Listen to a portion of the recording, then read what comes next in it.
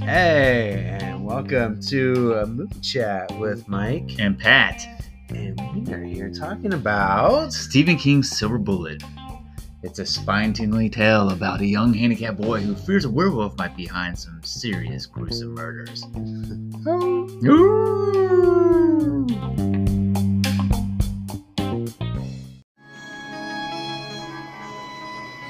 It began in May, and every month after that, whenever the moon was full, it happened again.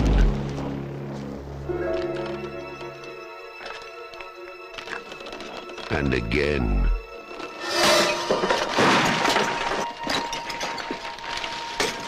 What was that? It's over there. Don't point that at me. Nobody knew who or what was responsible. Come on.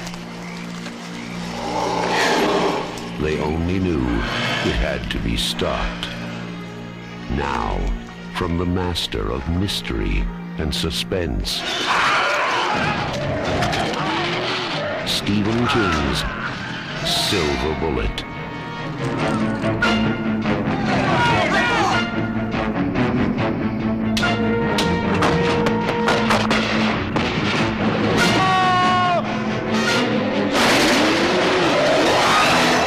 Silver Bullet, the last glimmering hope.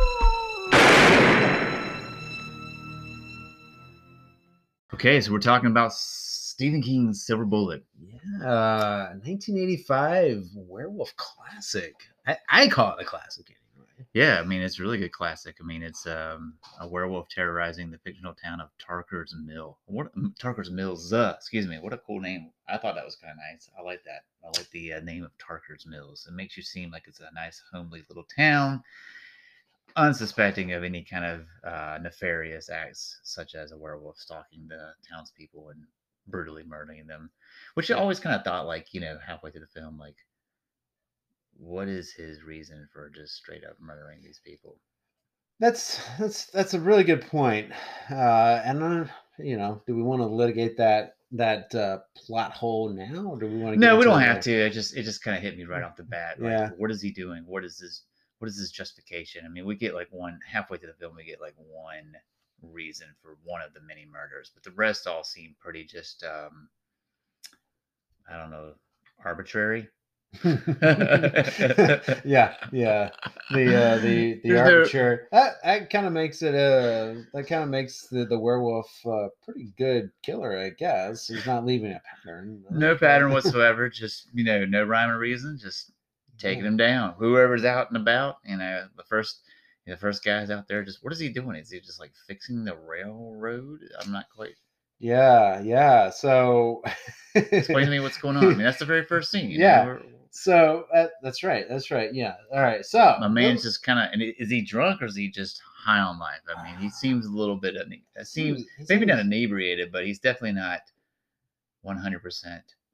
Yeah. Well, he is 4 years removed, or in 4 years he's going to become the manager of the Cleveland Indians. So we're talking about James Gammon. Yeah. So the survival is there. Yeah. So just a little bit of back story, back history, a little history. I don't know, info on this movie. It came out in 1985. But it takes place in 1976. So it's a period piece. Maybe it's true. It's a period piece. Stephen King. Stephen King at this time was hot, just churning out the movies. Everybody want to be in the Stephen King. Stephen King, sign me up. There was nobody turning him down. Pretty much. Yeah. So started out Carrie, which great way to start out. It was his first novel, the first adaptation. Right. And then we get into other big ones, Christine, The Dead Zone, Cat's Eye. I have a personal love for Cat's Eye. Yeah, grew up with Cat's Eye. Yeah, I certainly did. Remember James Woods, young Drew Barrymore. Yep. Firestarter, another Drew Barrymore. Yep, and that's right. Cat's Eye also started a very small troll. and a little small troll. Yeah. That's right. You may And- may not remember. And a cat. Yeah, and a cat. I mean, As- hence the title Cat's Eye. As Yeah. a proud Yeah. parent of 4 cats. Well, I there you really go. appreciate this Yeah, cat. you have an appreciation for it. Yeah. But now we've got Silver Bullet. Yeah. Not a novel, but what is it? Noveletta? Novelette? I'll have to Is get it? back. I'll have to get back to my We research, debated. but yeah. Is there a difference between a novella and a novelette? Novelette, excuse me. Novelette. Yeah. Yeah. Yeah. Novelette. I mean, is I'm putting a the accent on the air. novelette shorter than a novella? I imagine it is, right? So, like, you know, is it like The just big- smaller? Yeah, the big time podcasts do their research before like recording. Yeah, but we don't do that stuff No, here. no. We can always bring it up in another podcast. We are Yeah. totally off the cuff here. We completely off the cuff. Yeah. But I mean, I would say like it's like like a novel light, right? No, It's it's a light novel. It's a light It's novel. a short story that he wrote in 5 pages. Yeah. It's 5 a light pages novel. long. It's a locality Yeah. novel. Starts off with some narration. I guess I take that back, right? So it started off with was it first?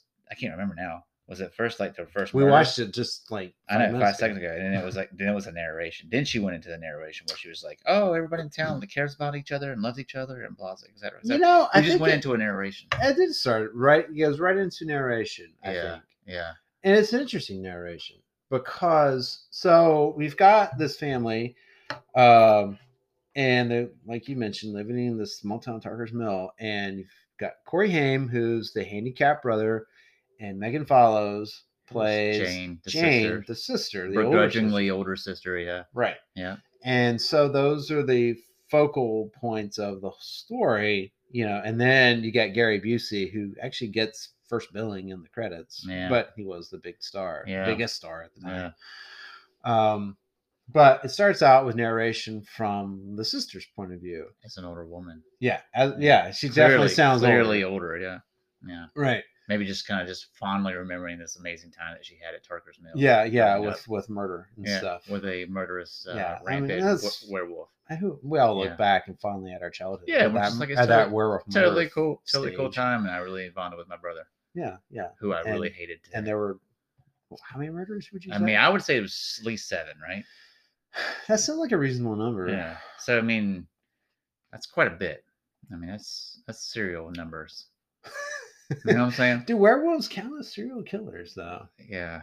I mean, because we already mentioned that it didn't seem to have a distinct pattern. Well, there's no distinct patterns, and I mean, I've seen enough werewolf films. There's either 1 or 2 like types of werewolves. You got the ones who just I lose my consciousness of being a human, and I just become an animal, and I go and just obliterate anything in my path. Just like if you're like a dog and you see something that's like moving around, you just want to tear it apart and play with it, right? And then, but this movie was kind of a stark contrast from that way. This one, the werewolf had a lot of conscientious murders. Yeah, he knew what he was doing. I mean, he grabbed a bat and beat somebody over the head with it twice. 2 separate people. Was he like making the conscientious effort of grabbing a bat? Hey, forget my massive claws and superhuman strength and all that other stuff that comes with just being a werewolf. I'm going to take a weapon and knock the crap out of people. Yeah. Well, I'm trying. I gotta put a pin in a thought that I got, because I was going to ask you about werewolf movies in general. But it is. You're right. This particular werewolf is not.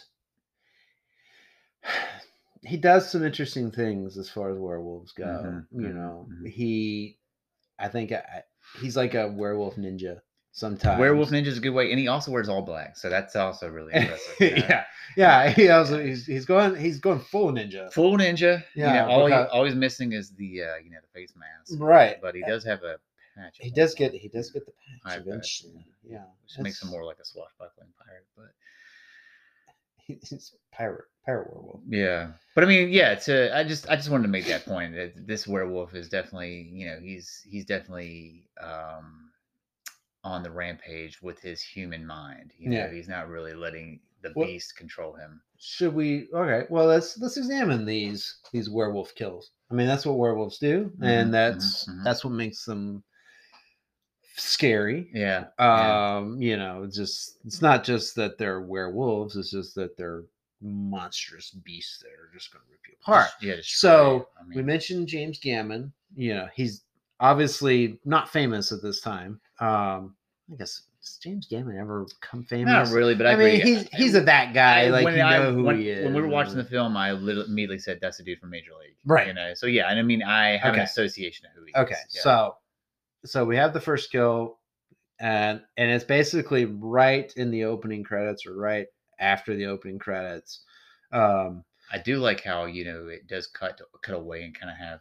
Also, the opening credits are like surprisingly cheery. Like it's got beautiful music. It's like kind of upbeat, and you're like, oh wow, I'm not watching a quasi horror film. I mean, Yeah. I'm not prepared to watch a werewolf movie. It's like just got kind of like Happy Days music, you know. I don't know. It's interesting, you know. Yeah. It's very upbeat. But then you get there. He's out there. I like how they do like a shadow in the woods. Mhm. Like, what is that? So yeah, go ahead. And then now it's a good, interesting kill. I mean, it was. I mean, it's like a swipe and knock the head off sort of deal. Yeah. So I do appreciate that. Total decapitation. Yeah, Mhm. It really is. But we immediately get that sense of this werewolf is not a mindless rampager because the werewolf is stalking. Stalking, true. Yeah, he's not just like going straight at his prey. Right. Yeah. Right. And that's kind of, I don't know. It's a strange approach. Very think. stealthy, very ninja-like. Yeah. Because like you Back to your mentioned, ninja. this werewolf seems to be a thinking werewolf. Extremely pensive thinker. Yes. Yeah. Critical thinking werewolf. Yeah, imagine the thinker statue as a werewolf. And I'm just thinking to myself, like, what would he do? I mean, he's hiding behind some bushes as a werewolf. I mean, is he afraid he's like, if he didn't hide behind, he just came out and just attacked? Would he be like, wow?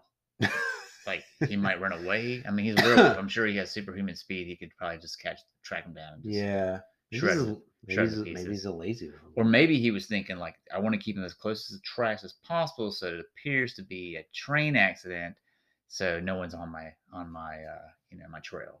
That is actually kind of an amazing thought. And then I think about that because he definitely, because they immediately attribute it to a train accident. Yeah, he was drunk. He was drunk. He's on a train, and then they did that like kind of like that roach getting squashed right before you see the train come over his head. So I loved it. It was kind of like kind of analogous of like his head getting squashed by a train by somebody stepping on the roach. Yeah. So I thought that was kind of cool. That was a kind of cool little scene there. Okay. I like where we're going with this. And then they introduced the family, the daughter and the son, and the son's of course handicapped, he's in a wheelchair, and then the sister is like begrudgingly has to kind of take care of her. She's basically like his caretaker because the parents are just like out of scene, out of sight. They even tell her, hey, go watch out for your brother. Exactly. Get him out of the car, do it, push him around, do what you got to do. Yeah. And she hates it. It's totally it's painful. I get it. I mean, it's a hard life. I get it, but I can't speak from experience. But I would imagine that when you're as it's harder to be an older sibling, number one, but then you're all constantly being asked to take care of the younger brother, and then maybe you feel neglected in a way. Because clearly your parents are bums. They're the 1980s parents. They're just checked out. 1970s. 76 parents. Yeah, they're just clearly checked out and just doing whatever they want. I mean, I don't even think we even got any kind of clarity on what occupations are held by either parent. If there was, we don't get much backstory. None of that information, no. But we do get a small backstory before we meet him from the sister about Uncle Red. He's kind of so Uncle Red, played by Gary Busey, the always incredible, one of the greatest actors of. Okay, You're giving me that look. Well, no. Gary It's is Gary Busey. Gary Busey. He's an interesting character. I'm telling you that right now. Yeah. He plays Uncle Red, but we hear before we meet him, he's just some type of aloof, like untrustworthy, just drunk, right? Yeah. He's in the middle of a divorce. His wife has left him or something like that. But you kind of get the impression that this is not. He's an first unsavory time. character too. Yeah, you don't want to. And it's not his first time. Ne'er do well, if you will. Yeah. And so we get that. But he is also very loving towards his nephew and niece. He takes after them. Yeah. And so that's sort of like an endearing quality, a check in his favor. Yeah, makes him a little heroic, if you will. Yeah, more of a protagonist versus the antagonist. The supporting characters really want to make him to be. Yeah. So we meet the family at this end of spring town bash again. The love of the small town. You gotta love the small town. Yeah, small town. They have the pillars of the community up there. They get the mayor, the chief, police, and then Reverend Lowe, right? He's the local reverend, right? Yeah. And this scene, we also get a bit of foreshadowing about the next kill, because Jane, the daughter, overhears a conversation or an argument between a couple over. That's true. It's true. A pregnancy, an unplanned pregnancy. Yeah. So now we get into kill 2. But does the guy say I'm not having your baby? Is that what's going on? Or I'm not going to take care of it. Yeah. She's asking for his help, and he's saying that it's not his. Exactly. Yeah. And I don't know what. And then you're right. So after she gets upset and she gets really frustrated, the next scene we see is raining in the house, and she's inside the house and she's just pouring pills. She's ready to take her life into her own hands. And I guess it's mom downstairs just playing on the piano or something. Yeah. I don't know what's going on. It's kind of weird. But it's definitely a dark scene. A lot of rain going on. She's upstairs crying. You see this huge picture of the guy who just basically rejected her.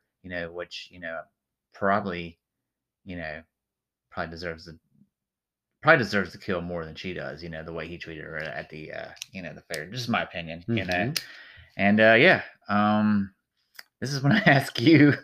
Man, this werewolf is coming after some just people with issues. He knows who to murder. I think that. And you made an interesting point. Yes. Yes, you did. Because I think that means something. Yeah. I think you're supposed to, because when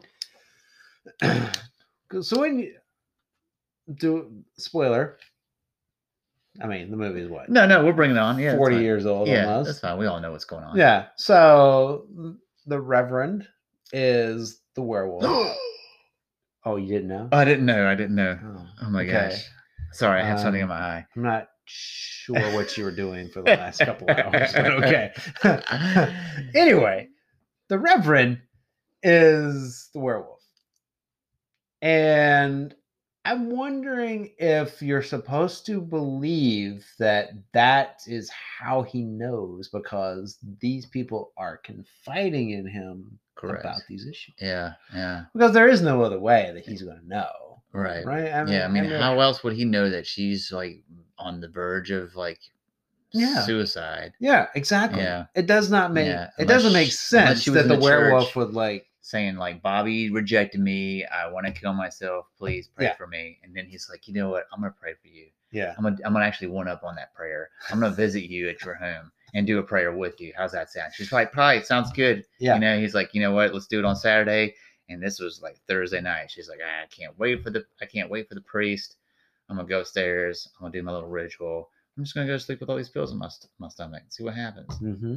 Mm-hmm. But cool scene comes up. We don't see the werewolf, but we see these hands. Yeah, That's yeah, the kinda cool. climbing of And the lattice, he's because you talked about that. Yeah. Like, there are some great This town house has lattices. This town has every piece of lattice on every piece of home you can think of. So I thought that was pretty impressive because I don't really see a lot of lattice in homes. And Yeah.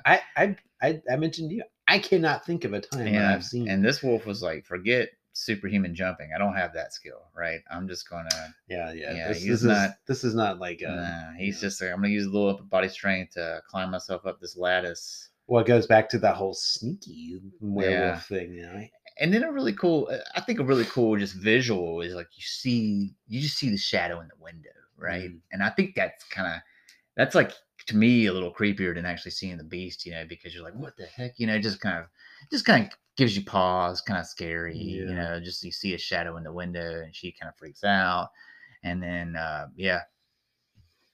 pretty gruesome sequence at this point. I will say that I think that's probably my favorite of the werewolf kills. Really? I like that. I know that he climbs the lattice, and we're talking about him sort of sneaking up there, but he just bursts through the window, and then he just rips her apart, and you see like the clawing of her, and he bites her. I think that's because I think that's really, outside of like the very first one where the head gets knocked off, but it's more of like a cut shot, you know. That's the one that I think you see the most of the werewolf actually doing, just going to town. I agree, because you kind of first see the shadow, and then next thing you know, he is like through the window, attacking her, shredding her, and she's just like screaming and crying, and then mom grabs a revolver and runs upstairs. Not there in shows time. Up too late. Not there in time, and then drops a revolver. Yeah, and then you said, what if he's hiding? I'm like, what if he's still there? You just lost your only weapon.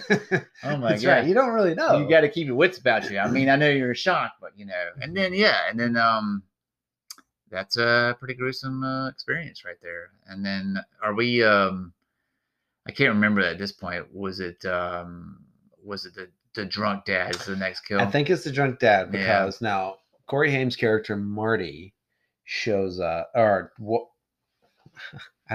I'm quick to say walks. Yeah, he's in a wheelchair. Sure. He accompanies his girlfriend. Yeah, I don't know. It doesn't matter. Yeah. Home, and then it's like you mentioned. It's very much a Forrest Gump, scene. Where she goes home and the dad's a mean drunk, yelling at her, telling her to get inside, right, get away from this boy, right. Yeah, it's classic. That one kind of doesn't make a ton of sense so she mentions the shed greenhouse, creeps her out. Yeah, it's creepy. Yeah, and I'm not sure why. Yeah, because so then we get the dad who's drinking, watching professional wrestling, and seems to believe it's real, which is cool. I can appreciate it. Whatever. NWA, right? Yeah, it was NWA. Yeah. And here's the noise coming from outside. He thinks it's that's some acute hearing, especially when you had the wrestling up like to a dusk. And he had several ton of beer that it looked like Red Stripe, but it wasn't. It must have been Budweiser. That's the only thing I could think. I mean, he totally seemed like a Budweiser guy. Yeah, he did. I hate to say that, drinking the old Red Snapper. I mean, if I had to pick a cheap beer, I guess it would be Budweiser. Whatever. King of beers. Right. That's right. It's a very lousy kingdom. Anyway, so he goes out. He goes out to the shed. And this doesn't make sense to me, because are we saying that the werewolf is hanging out, chilling, just kinda, why? Yeah, I don't get it. Yeah, and I don't understand that part. So going back to, because apparently she clearly was freaked out about that shed, so he must have been just chilling in there, like, what's he doing, playing canasta or something in there? I mean, what's going on? I'm like, he's just canasta. I don't know, like, what is he doing, passing the time into there? He's like, hey, I like to play Kness. I'm gonna play. I'm just gonna go turn into a werewolf, hang out in the shed at night. Yeah, it doesn't make sense. And it does. It and really it doesn't. and the timing. So And she mentions to Marty that it freaks her out, and then okay, now I'll admit the timeline in the movie is sort of confusing because we start out in the spring, and then you get the idea that he's only doing this on full moons, which is all of us people who took science class know that's a monthly thing. Yeah. Mm-hmm. So because at the end we get to Halloween, so this is taking place over June, July, August, September, October, 5 months. Yeah, 5 months. Yeah. Somewhere in there. Yep. So when she tells Marty about the shed and we get introduced to the drunk father, is it the same night? I don't know. Is it just? It almost seems like it was the end of. It is weird because didn't she say it was like the last day of school and that was like the first murder, and then I don't know, and it seemed like they were walking away from school. I don't know. I don't know. I honestly don't know. Yeah. But yeah. So apparently the werewolf likes to hang out at the shed, and it returned. Yeah. And it made enough noise. They get drunk Ted go out there. He goes into the shed, sees a bunch of broken pots. Yeah. pans, Yeah. Flower pots or something. and then sees a random green sweater. I don't know what that sweater was about. I missed the sweater. Oh, there's a sweater in there, and he's like, I've seen this movie a bunch of times. He's like, what is this? But I do love this scene. I do love that, like, Oh. when he walks by, you see eyes, right? You see the eyes of the beast. Right. Oh gosh, he's in here, so you know Right. something's gonna happen. But again, back to what you're saying, stealth ninja werewolf. He's just hiding. Yeah. He's again. nowhere. You can't find him. Again. Yeah. He's just waiting for his time. He's waiting for his chance. Yeah. Pounce. So I don't know how he's gonna Pouncing werewolf. I don't know how he's gonna blame this one on the shed that killed the guy, but okay. All right. Okay. So we get the shed shaking. Why is the shed shaking? the entire shed. The entire shed. Yeah, is the outside just like Yeah, he's just like just moving pushing it, back and around and then he comes up through the floor on the floor. So And instead of a window, he jumps up, grabs the dude, Yeah. brings him down. Dude gets impaled by a plank. But from where? Is there a subfloor? Is there a 100%. crawl space? 100% agree. Yeah, from the outside, you would think that thing is like literally maybe a foot off the ground. Yeah, it definitely looks like it's Yeah. right on the ground. But when he's inside that shed or greenhouse, whatever, apparently this werewolf had plenty of room to be just chilling under the floorboards. Yeah. So I guess nobody can see this because we're on an audio thing, but he's under it and pushing. I'm moving my hands up and down, so everybody knows that because it makes no sense for me to do this right now. But anyway, where he's moving the shed like this, Maybe. Yeah, that's weird. I'm pretty sure there was a lattice under there, and that's what gave him. Sorry, that's right. It's the lattice. It's always the That's lattice. what gave him the leverage. There was probably like these big there's probably these big pillars of lattice under the floorboards where he could just move around and shake, like a pillar or something like in your basement. He was like kind of crawling the lattice, and he just went up to the. He wasn't even intentionally shaking it. He was just crawling. He was crawling up, and he found his opportunity, which again, stock, and then boom, through something. He just goes through some type of plane, right? He goes through a window. Now he's coming through a floor. Through the floor. Yeah. And does this count as a werewolf kill? Because he doesn't directly kill the guy. Kill him, yeah. Because the guy kind of gets impaled on the floorboard. Yeah. It's a little disappointing, Yeah. I mean, I guess letter of the law. Yeah. If he were to be arrested, maybe you count that as. But yeah, so the first kill, the train could have killed that guy. Second one's pretty obvious that someone straight up murdered this woman. Just gruesomely tore her apart. Okay, so that one's like, oh crap, that one's kind of on me. Third one's like, hey, this dude just fell through his floor. That's his defense when he goes to court. All I did, I just was like moving around. I kept going. He just fell over. All here. Harker's Mills versus werewolf. Yes. What do you have to say for yourself? The townspeople versus Yeah, Tarkersville, excuse me. he admits to the killing of the girl. Yeah. But there's enough. There's reasonable doubt That on the other. The man clearly was a little heavyset. He was drunk. He was intoxicated. Fell through the floor and Yes. impaled himself. Yes, totally. Impaled himself on the floorboard. Case closed. It was the floorboard in the shed. Clearly, no doings of any werewolf of any kind. Thank you, Yes. Your Honor. That's I right. rest my case. He doesn't even hire an attorney. He's representing himself. It would be even better if he represented himself in werewolf form. That's a werewolf With a suit with on. a suit. Like werewolf lawyer. Yeah. Werewolf lawyer Esquire. Oh man, that'd be classic. Okay. All right. You're on. So we're putting. I don't know. I'm taking him off the hook for that one. Yeah. I don't know. That one's not even bad. And you kind of don't really care about this guy. You don't really You have don't. any. You don't really That care. is that is an excellent one. Yeah. We don't care about Whatever, this man. guy. You died. You died. You're done. I mean, does everybody deserve the right to No. a fair trial? I don't know. I don't Maybe know. not in this case. He was the bad. He was a bad guy. He had it coming. To quote Chicago. Okay. Okay. So But now, this is what I love though. So now we kind of get the family out of the way, and then we just go through a string of like werewolf action. yeah, we do. Werewolf and townspeople action. Yeah, now exactly. That's what I was going to say. So now we've got the townspeople are noticing. Mm-hmm. The people at the local pub. I love a local bar. Yeah. Are now talking about what's going on, and they're starting to blame the sheriff for not doing his job.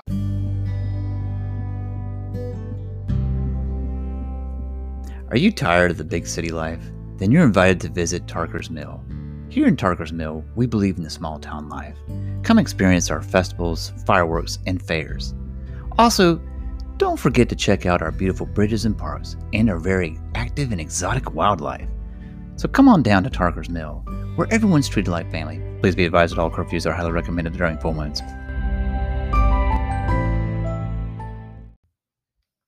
All right, so now we're in the local pub Yep, townspeople are getting angry. and blaming the sheriff. They pay their taxes. These guys aren't doing their job. Yeah, we're about to. The deputy is kind of taking some heat, Yeah. and he's getting a little perturbed with Mr. What is the guy's name? Mr. Handlebar Mustache. Yeah, it's a very fancy mustache. Yeah, thing. extremely fancy. But then Brady's father, Brady, who is Just- Marty's friend. Yep. Like So best we friend. last see him. They are at a park. He's flying a kite, Yeah. and there's a long shot of Cory Haim, Marty, watching him because he's not going home yet, Mm-hmm. and which is a clear indication that this kid's going to die. Yeah. I mean, We know we're not going to see him again. But anyway, so we go from the pub, and then the father walks in. mm-hmm. And then we are cut back to the park Mhm. with the sheriff. Yeah.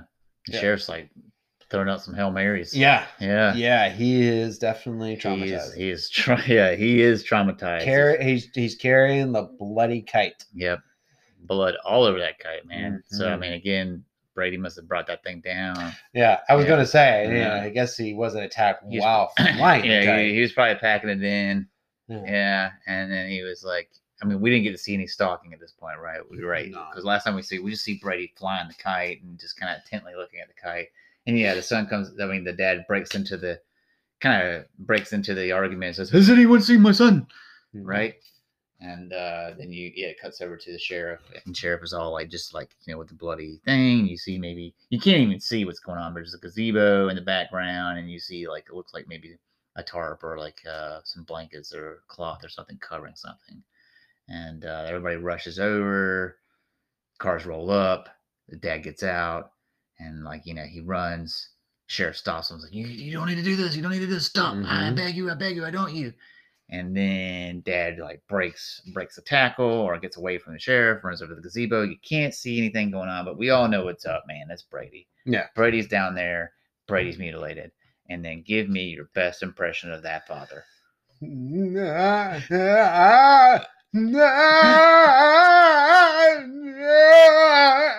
He is going for it.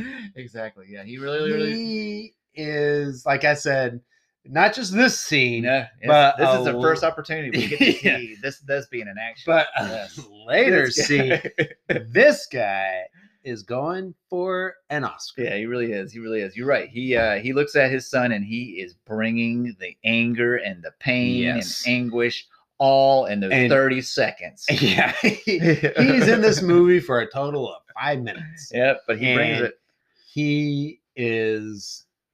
he's proving that he is the greatest of all actors. intense. Intense is the way I would There's describe it. a definite I mean, intensity. he gets mad. Yes. Yeah. That's right. And then you're right. Then we see him again in a string of other scenarios, right? So Brady is, of course, been dispatched. Yeah. Well, let's pause here for a moment though with this Brady kill. This is the first. Off-scene kill. Well, it's the first off-scene kill, but it's also the first sort of unprovoked kill. Agreed. Yeah. There's no real reason for it. Yeah. Other than just the kid stayed out too late past the curfew. Yeah. We didn't mention that, but there was like a town-wide curfew because of people being. But they didn't really make it really well known. I don't know. How do you make it well known? Yeah. Well, Just- anyway. Just say more of it, I guess. Yeah. Well. So, but yeah, he's out, and then he ends up dead. Yeah.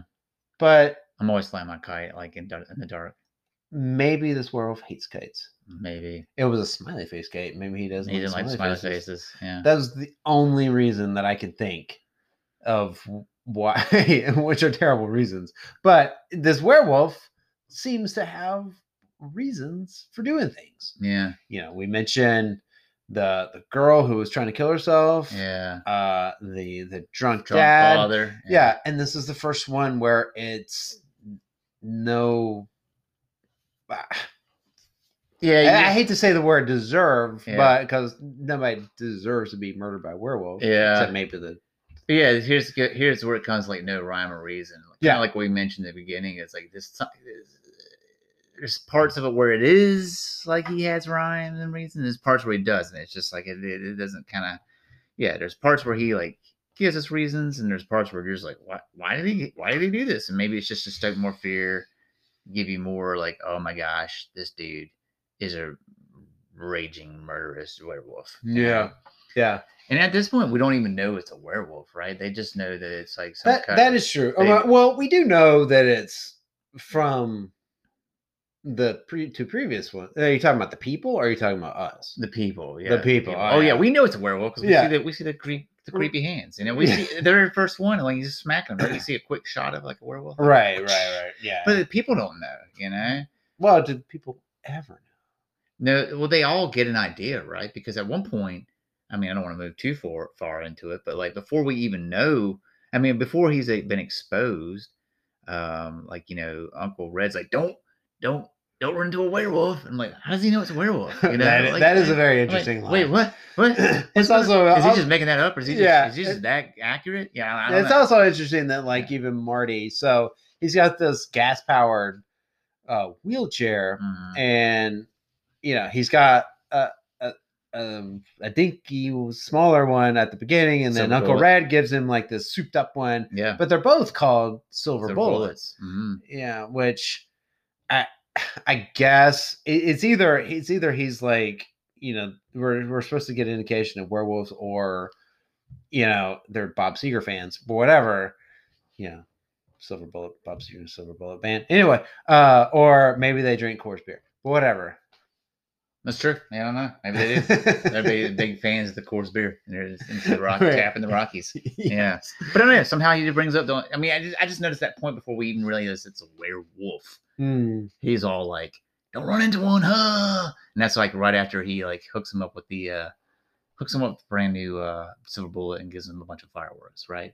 But I mean, going back to the Brady kill, is this when you make the mention that there's like hysteria among at this point there's hysteria among the townspeople, and it's like parts where like the mayor is like in the face of the sheriff, and you're like, this kind of reminds me of Jaws a little bit. No, Is it that point, or is Oh, it, yeah. because I can't remember exactly like when that is. Yeah, but there's a quite small scene where I had that same thought, and you brought it up. Like, you see like the mayor in front of the sheriff, and you're like, it's like almost like a Jaws scenario where like, it's on the sheriff to find out what's going on. The pressure is on. People are hysteric, or people are in hysterics. What's going to happen? I just thought that was kind of which I guess similarly leads to that they cancel the carnival thing, which is like the biggest event for the town, or something like that. That carnival looked like it was about like 2 rides total, but it's just for show. But it's a small town. Yeah, it's a small town. I don't know. Small town, how big is this carnival? Tarker's Mills. Yeah, that's true. And he's so bummed about it, Like you think, even that mayor is relying on the revenue from this. Yeah, it's true. Yeah, and you can't do anything without the revenue. Right. So it shuts it down. So then all the townspeople were like, they're back in the bar, right? And they're all like gathering around. And we see some good scenes here. Now it's time for some militia action. Yep. They're all mad. They're angry. They want to get retribution. They want to get back at this murderer. Yeah. And they want private justice. Now we get Brady's dad showing up again, because the sheriff shows up. Scene 2. Yeah. So the sheriff, who's played by Terry O'Quinn. Yeah. Right. So John Locke from Lost. Basically from Lost. I recognize him most as Howard Rocketeer, Hughes from The Rocketeer. Good one. So he shows up trying to stop all the townspeople. Calming them down. And said, you can't do this. You can't do this. Yep. This is private justice, and which is against the law. I am the law in this city, this town. Yep. And this is Brady's dad's like, how dare you talk about private justice? Exactly. Yeah. My son was torn apart. With bated breath. Yep. He does it 100%. Yeah, you're right. He brings it. He's again like, how dare you? I want you to go up to Harmony Hill. That's right. Which is, I imagine, the cemetery. Yeah. Dig up Brady's grave, and you tell him personally about private justice. Just like that. I mean, just delivers it with a tremble, anger. He is so angry. He's so mad. He's going to get that Oscar. You could not. You couldn't have. The seriousness in his eyes, you just could see it. I bet you that they cast some complete unknown, unproven actor in that at first. Mm-hmm. And he tried to deliver those lines and it didn't work. And it was sort of like in Wayne's World 2, where the gas station attendant is talking to Wayne, and then they're like, "What? We can't do better than that." And it was a small part. And then they take him out and they bring in Charlton Heston. Yeah, they bring in Charlton Heston. Yep, they scrapped him. Yeah, brought in the guy. They brought in the heavy guns. The heavy guns. Yeah, they did. That's right. They really wanted to bring home a very angry, frustrated, upset father. Yeah, he's also very oddly aged father. Yeah, I don't know why. I've always thought that. And his hair growth is definitely he's very bald. Extremely nothing bald. being very bald means you're old, but it's very, very bald and very gray. Clearly, what hair he's got, he looks way too old. I'm actually buying they pulled somebody and brought this guy in now because they're probably like, I know he looks way older, but let's put him in. He's way better at it. Yeah, clearly. Well, I did look it up. He was in Leon the Professional, Kent Broadhurst, and maybe he's not like in a ton of stuff. But he's a writer. Quite the delivery. He brings the delivery. He brings the heat, right? Yeah, he's definitely bringing it for this. So we see maybe like 6 or 7 people now going into the woods. It's written one thing. Okay. Anyway, but yes. What more than that? Because they're all like. So this is also interesting because as they're leaving the bar, and they're piling into their Oh, cars. yeah. The Reverend Shows up. It's throwing you off the Yes. scent. Mhm. like and that. he's pleading with them all. He's like, Everyone to don't not leave. do this. Don't do this. Yeah. Little You do know. we know he's trying to save his hide. Yeah, that's Yeah. right. But yeah, at this point, if you have never seen the movie before, you're thinking, oh man, this is just a do-gooder reverend doing his thing, trying to stop from people from murdering a senseless murderer who's probably just a wayward person. There has got to be another way. We can't solve a murderer with murder. It's just sin. You can't solve sin with sin. You must stop. And he's like running out to the cars, like tapping on them, freaking out. And going back to it, there's a couple parts, I guess, after the first couple times we see him, and in the church, and they're kind of celebrating funerals. I was telling you, I think they got the perfect guy. I mean, he just looks Everett McGill. Yeah, he just looks sinister, even as a minister. He just has the dead eye look. He's just kind of looking around. He doesn't seem like he's all there. He just has like the high cheekbones. He just looks very, very evil. Yeah. It doesn't fit. It's like that face doesn't fit on a minister's Yeah, cloth. it's hard for me to distinguish from, or that's not the right word, but it's hard for me to separate that I have seen this movie so many times that I know. You're conditioned. Yeah, I'm conditioned to know that this is the bad guy. Yeah.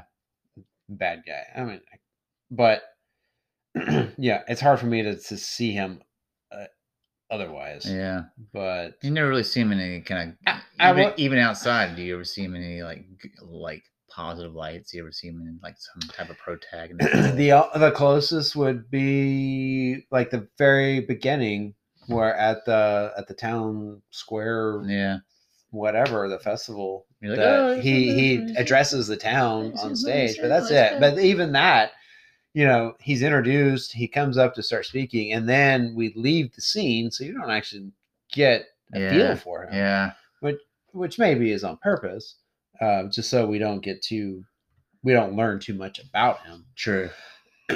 But yeah, you're right. He's out there stopping them. Yeah, he's out there trying to stop them. Trying to be a good dude, a good guy. Yeah, and so then this is, in hindsight, you can kind of figure that this then creates motivation for what happens next. Because then we cut to all these people going out to random woods. I mean, why these woods? Like, why this place? So at the pub, they've got what appears to be a map out, and the main guy who's got the fancy mustache, he's out there like marking up the map and he's talking about. And so I guess they're sort of like triangulating. Yeah. Oh, so this happened here, and this happened here, and this happened here, and so it's got to be in this area. So I guess that's why they determined to go there, and why they determined they got to go out. Well, I guess because all the murders happened at night. Yeah, that's right. That's true. Right. Yeah. So this particular night, definitely not in the daytime. Yeah, in this particular night, you've got so much fog. Yeah. It's the foggiest of all foggy It's almost days. if they had a smoke machine. Well, out. That's possible. It's incredibly foggy. You possible. Can't see waist down, right? I remember all. I know this was filmed in North Carolina, so I remember plenty of times being out in the North Carolina woods where I can't see from the waist down in the fog. It is so funny that you bring this up because I had a similar experience, and it was like very late at night, at probably into the early mornings, and me and a friend were kind of going through the woods. Yeah. Anyway, whatever. But yes, you get those North Carolina summers where you got so much humidity, and you get so I get it. But this particular case, I don't know where they're going. I mean, I don't know. Idea. They're I don't think they know where they're going. They're doing some sort of triangulation. Search. They're going to try to fletch them out. They've all try to circumnavigate, do some kind of military, like So they've all got rifles, except one guy decides to bring a baseball bat to a gunfight. The peacemaker. Well, yeah. I Yeah. mean, it's a carved. He's carved peacemaker Yeah, into it. he So did some wood carving. Yeah, wood So- burning. I should yeah. say. Yeah. And so now we get a little bit of a. You gotta think that's pretty brave because bringing only a bat, that's in your mind already thinking, I guess I'm gonna have to do some he- close quarter combat. He clearly was relying on everybody else. Yeah, but wouldn't he like the bar guy? I don't know. Yeah, I he think that was supposed to be his weapon to scare off, Yeah. Unruly customers Yeah, or whatever. we had one guy step on a bear trap randomly. So That's right. Yeah. Which is a little bit of a funny A scene. funny moment. Yep. Yeah, because the trying to guy comes to help Yeah. him, and then he like gets distracted, and he like lets go, Snatches and it right snaps back again. on. He's like, "Ah!" That guy yelled almost as good as Freddy's dad. That's right. Yeah. That's right. But so we got several people in one little clearing area, and they start hearing noises. Yeah. But they can't tell where the noise is coming from. Is it coming from Yeah. behind them? Is it coming From from in And front? you got one guy who's telling you everybody like it's behind us, and he changes his mind. And then one guy's like, "Bro, it's right below us." It's below us. Yeah. And again, going back to the thickest fog you've Yeah. ever come across, Yep. where you can't see it. Can't see it. Yeah. Nope. And we got old stealthy ninja werewolf again. Yeah, exactly. Yeah. Like, Just somehow maneuvering through the fog without disturbing fog. no moving in fog, but he's clearly making enough noises to freak everyone else out. But you're right. He's still stealthy enough to get right up beside them and just pull them down, or just throw them against a tree, Yeah. or beat them upside the head with Yeah. a baseball bat. So the first kill there is the guy being kind of picked up and thrown into a tree. Yeah. Something like that, which is kind of interesting, kind of cool. And then everybody kind of gets scared and they sort of scatter, and then another guy gets pulled down and then comes back up, and it's clearly like a Face half ripped Yeah. up or something. and it's clearly Yeah. like a mannequin or whatever, Yeah. but which is You're like, Yeah. okay, cool. His face got ripped. Yeah, off. I like it. Yeah, I like it. I can go with I'm it, doing you something know? different here. Yeah. And then we get the bartender getting Yeah. killed Yeah. He just. with the bat. Yeah. And I think I've heard this discussed on something on another podcast, and I can't help but think it's weird. I think it's weird too. Yeah. I mean, again, it goes back to like, you think about the werewolf, even though this werewolf apparently is very conscientious of like what he's doing. You know, he's super stealthy ninja.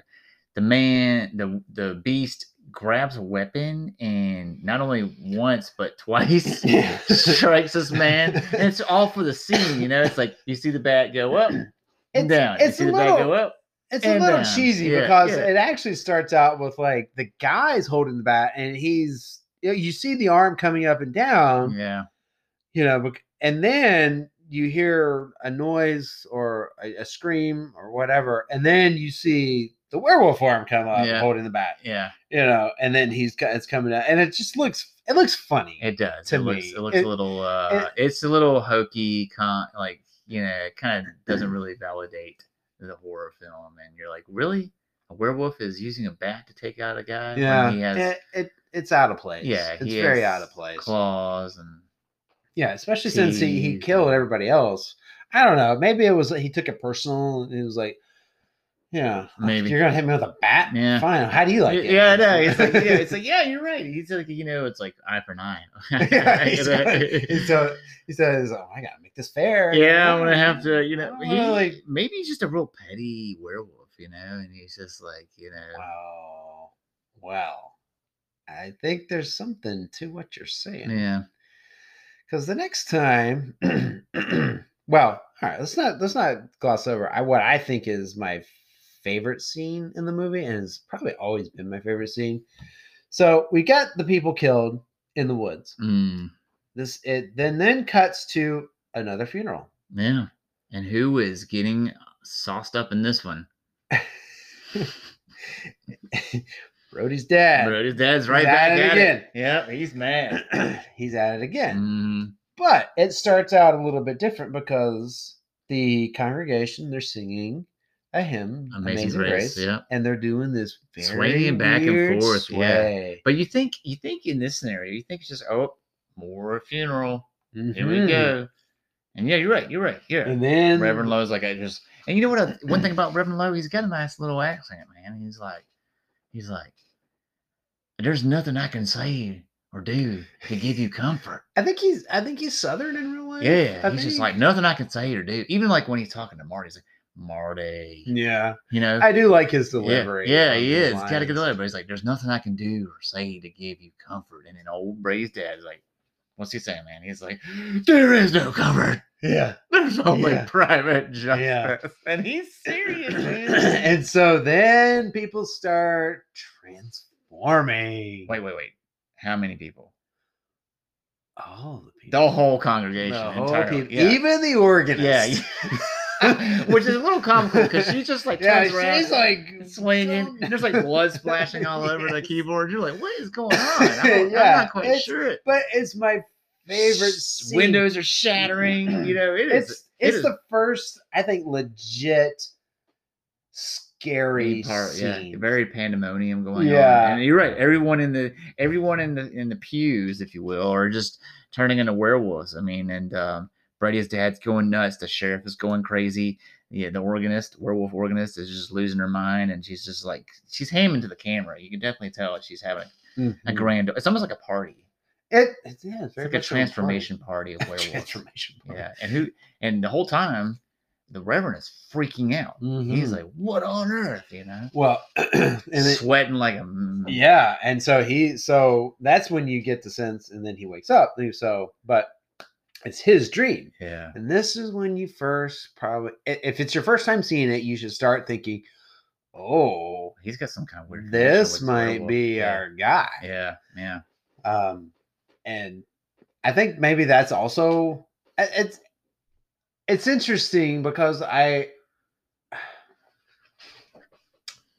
think it might be a little too soon of a reveal. Yeah. What do you think? Maybe. I mean, to me, I don't. And I get like I've seen it so many times. I already associate him as the bad guy, but it may be. Maybe people don't pick up on it. Maybe they don't. But I think you're right. It is a small hint to like, hey, this is your guy. You know, this is the guy we're talking about. He's the dude. But I don't know if it's too soon. I mean, it clearly would give the viewer some kind of pause because like, why is he dreaming of it? But also you would think because he's the minister, he's the spiritual leader of this town, he's probably like just has this heavy burden of all these deaths going on. Maybe. Yeah. Maybe. So, but what does he say at the end? He's like, please make it stop, or God. Yeah. So he doesn't necessarily he doesn't directly like insert himself into it. You know, when he says that, he just sort of makes almost a blanket generic standard. Of like God let it stop. God just let the whole thing stop. Yeah. And which I think maybe I thought he did say that. Like, I don't know what I'm trying to say. When we watched it just now, maybe it was the first time I really gave it. I paid that close attention to it, and then I realized, he doesn't actually reference himself. No, he just says, "God, let it stop." You're right. In a very third person, generic stop. Like, just let the whole thing stop. Like, let all the people who are getting murdered stop. Like, that's what most people think, oh, he's just really concerned. Yeah. He's a concern. You saw him out there trying to stop everybody, and now he's saying he's having dreams, and he just wants it to stop. He's a good guy. Yeah. He's the spiritual leader of this town. No one's going to suspect this guy. Well, you can almost... And honestly, that'd probably be a really good, valid defense if you ever... Right. Well, and I was getting ready to say, and the wolf trial. I think that... With wolf lawyer.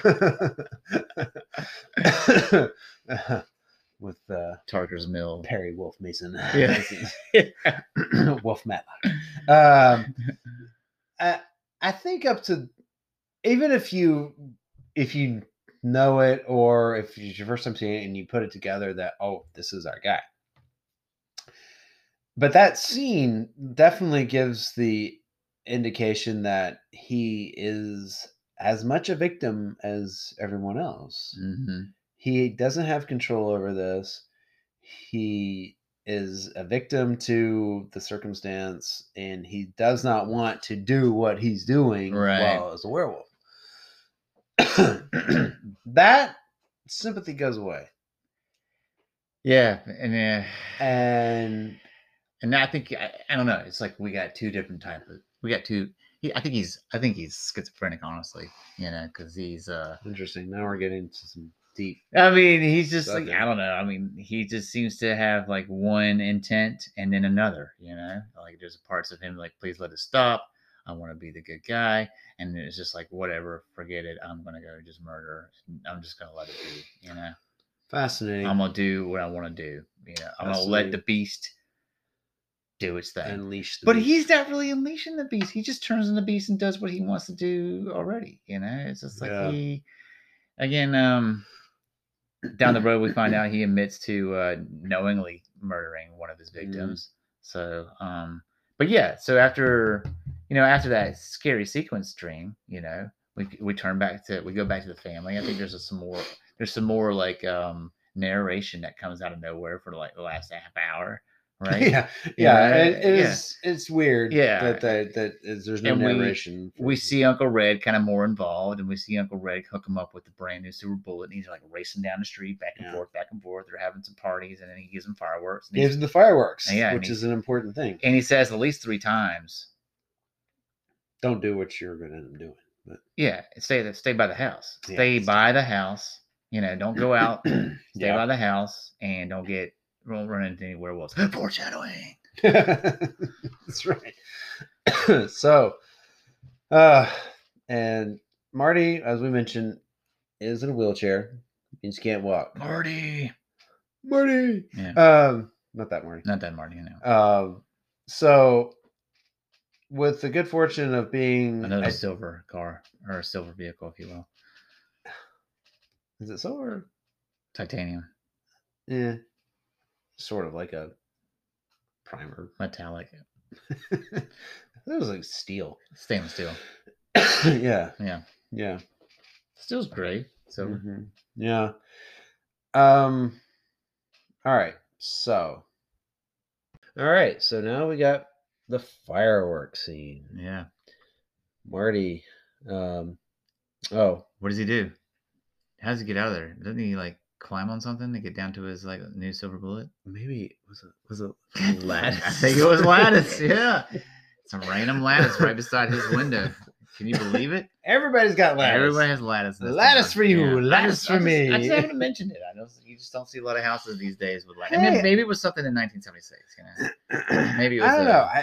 Maybe there's like a thing about horror films and like houses with lattice. Because when I think of it, I actually think of an Nightmare on Elm Street house had lattice, and I think the house in Scream had lattice. Yeah. All right. Well, don't buy a house with lattice. Yeah, because somebody's going to get murdered. Yeah, you're going to give ample opportunity for something to. Bad things happen. Around lattice to get you. Yeah. So he climbs down a lattice because he can only use his upper body because again he's a handicapped individual, and he slides himself in the silver bullet and rides out to some random lake with some random wooden bridge over this lake, right? Yeah. And he's just like, you know what? It's the middle of the night. No one's around. I've had these fireworks for a total of like 4 hours. Yep. And my uncle said to like have at it. I'm gonna have at it. It's gonna be fun to see what happened because he's also a little upset because he was robbed of fireworks from the little celebration, right? At the carnival, right? That's true. Even his uncle mentioned it. He's like, "Hey man, this thing took away your best friend. It took away the carnival. How do you feel?" And he's all like, "I'm mad." So. He's definitely upset. So he's going to use this time to just hang out with himself and light off some fireworks, right? Above the lake. Above the lake. And it's a really cool scene here. I mean, I have to give it to this movie because it does a good job of like not directly showing you the wolf too much, but it gives you this like when he's like blowing up the fireworks, you see like the reflection in the water of the wolf, of the werewolf. And I thought that was kind of cool, It's like, it wasn't like 100% clear, but you're like, oh, wait, that's the silhouette of the wolf. He's out there with him. And that's when I kind of get a little scared, I'm like, I put myself in that scenario. I'm in a wheelchair. I'm just like not even paying attention. This thing could come at me at both ends. What's going to happen? And he's doing his sneaking job again. He's doing his ninja work. It does bring up an interesting point, though, of why. Again, why? Why is the werewolf there? Yeah. Maybe just it doesn't make a ton why of is he sense. randomly stalking the woods? Yeah, why would they end up being at the exact same place at the same time? Unless he just knew he was going to go out there. I don't know. That's a good question. The continuity is definitely not there when it comes to the werewolves. Yeah, I mean, I don't mean to poke holes in the plot, but yeah, I'm poking you're right. holes No, in I the mean plot. you make a good point. I mean, the werewolf is like, he's in the random woods. He's at his house. He's out there on the train tracks. He's at another he's in a shed with the floorboards. So you're just like, and then he's like in an open park, really, when he takes out Brady, right? It's not like a really very secluded area. But I will say the sun. I will say the lake is secluded though. It seems very. It seems very secluded. Very secluded, very just out there. And yeah, I mean, you're right. I don't know. There's no right.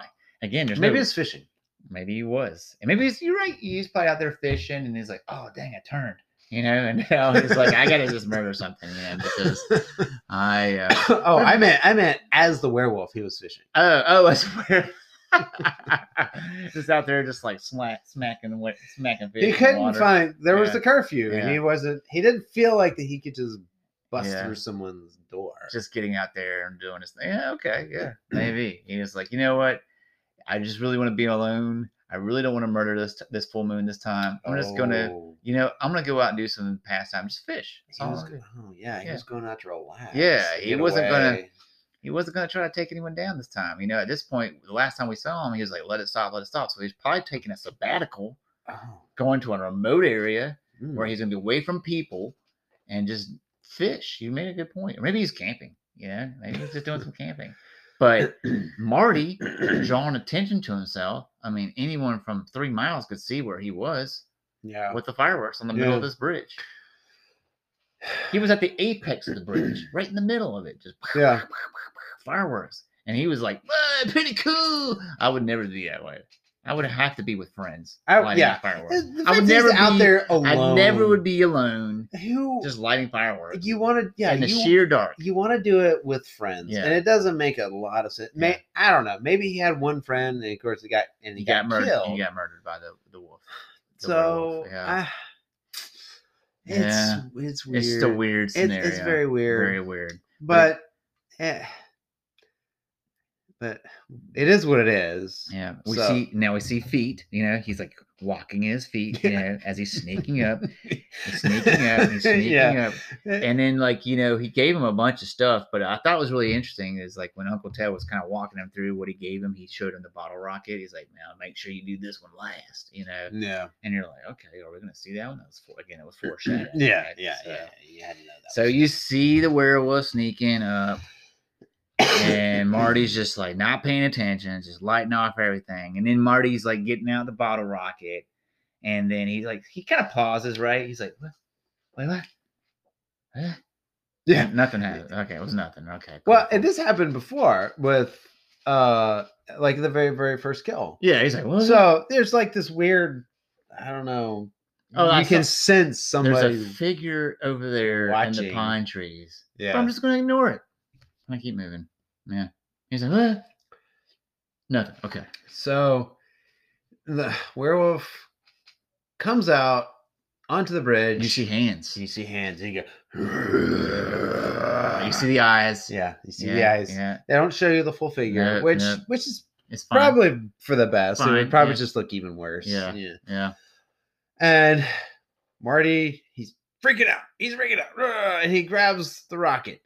And he lights it, and he points it right at him, and it right in the eye. Direct hit into the left eye. Now, would Marty have burned his hand? Well, you most likely, yeah. Yeah, probably, because he's holding it Yeah, it doesn't you're make right. sense. I'm You're right. holding it. The sparkle would have. Yeah, shot it would have over. like Yeah, yeah, it would've that would have it burned just his would've, like, hand. just like poor all of his palm, his wrist. Poor Marty. Yeah, poor Marty. But he had movie magic on his side. He did, right? Yeah. and he was able to Accurately aim that bottle rocket. That was You ever really shot good. a bottle rocket, man? They're Not at a werewolf. Yeah, they're not. Lucky you. Yeah. Yeah. I don't know if they were that accurate. Next time I come upon a werewolf. Yeah.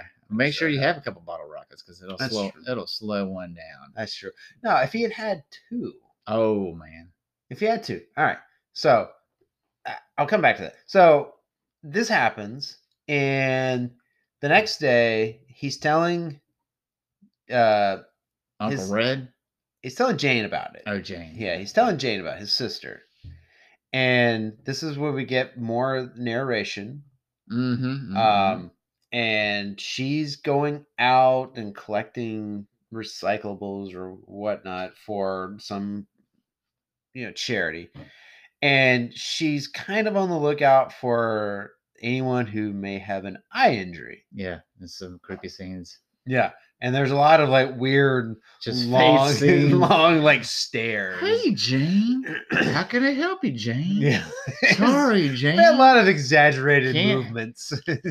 You missed everything, Jane. Yeah, and she's just staring at him. Yeah, and then they're staring at her because she's now and paranoid. She's staring back. Yeah, and she's going around chasing people. So yeah, trying to figure out who it is. You're right, because he told her because he went flying back home, and they just assume that like what injuries are sustained as a werewolf would then just carry over to the human form. To the human, yeah. Which I'm not sure I would have made that connection. Not because 11 years old. No, even at my age now, because you got this idea of the only thing that hurts a werewolf. All right. We mentioned while watching the movie The Monster Squad. Fantastic movie. Yeah. Wolfman's got nards. Yeah. It's a great movie. But there's a scene in that movie where he gets shot as a werewolf. No, he gets shot. He's human. By the cops. No. All right. Sorry.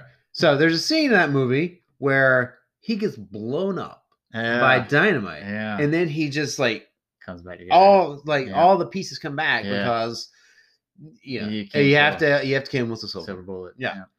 And he doesn't have like wounds. Yeah. Why would this werewolf have an eye injury? Yeah. Maybe he's a slow healing factor werewolf. Fascinating. Yeah. Fascinating. Maybe he just takes time, Like, he's a non-Wolverine. Yeah, like he just he has that healing factor, but it just is slower. Maybe his metabolism is slower. He's been on like a all seafood diet or something. That's just kind of. I don't understand what that means. I mean, I don't either. I'm just kind of throwing that out there. Maybe it's like his diet. I don't know. You never really see him eat anything, So maybe he's not eating the victim. Maybe he's fasting, right? He doesn't have enough calories to generate a new eyeball. Interesting. He seemed very perturbed when she runs up on him, and he's out there like I don't even know what he's doing. Is he like digging in the yard? Yeah. Well, okay. Yeah.